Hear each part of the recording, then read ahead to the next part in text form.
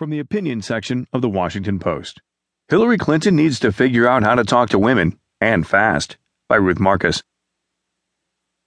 In a devastating outcome for Hillary Clinton in New Hampshire, this was the most unkindest cut of all.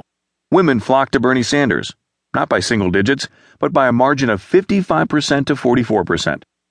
These numbers matter, and not, as Shakespeare wrote, of Brutus stabbing Caesar, because ingratitude, more strong than traitors' arms, quite vanquished him.